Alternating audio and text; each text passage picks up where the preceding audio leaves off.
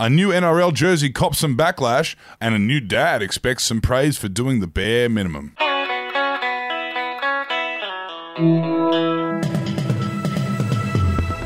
Hey, I'm Effie Bayman, and this is your Daily Batuta for Tuesday, the 26th of July. And I'm Clancy Overall. Thank you for tuning in. And starting off, the NRL has designed a new Pride jersey for fans who are fundamentally opposed to sinful Sea Eagle symbols. Yes, the catastrophic bin fire caused by the Manly Sea Eagles media team's attempt to be the first NRL club to wear a LGBTIQA+ Pride jersey without any consultation of players and coaching staff until it was made public via press release continues to burn out of control, surprisingly. While Coach Des Hasler has done well to put out the culture wars fires with a clear and concise public statement today, the media vultures are doing their best to ensure this scandal continues right into the week. The NRL bosses have had to intervene today after 7 Manly players decided to sit this round out on religious grounds. This was confirmed by a statement from the NRL moments ago. They said, while we understand the happy clapper footballers might not want to wear the debut Manly Sea Eagles Pride jersey, we also understand that a lot of fans, both homosexual and non-homosexual, are fundamentally opposed to wearing the Manly colours or symbols. So for fans who are sickened by Manly but want to support the gays, we've released a pro-gay, non-Manly jersey just for you.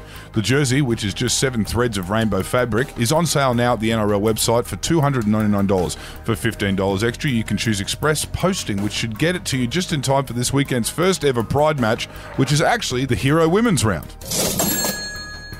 And lastly, we've got some local news, and a new father is expecting some kind of brownie points for babysitting his own child. Yes, local man Aaron Von Harkel, who recently welcomed his son into the world, is today sitting on his couch with a confused look after his wife Beth declined his request to go out for beers with the boys. Yes, after looking after or babysitting his son for 6 hours, as he likes to call it, Aaron had fully expected that he was owed 6 hours of free time in return. And by using that same logic, Beth would also be owed approximately 2,000 hours by now.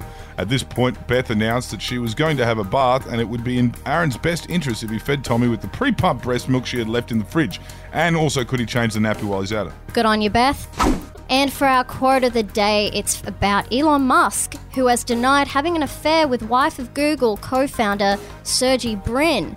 Responding to an exclusive report published by the Wall Street Journal, the Tesla boss said the story was total BS. Sergey and I are friends and were at a party together last night, he wrote on Twitter. I've only seen Nicole twice in 3 years, both times with many other people around. Nothing romantic. Musk followed up with a tweet stating, haven't even had sex in ages, brackets sigh, describing the report as a hit piece.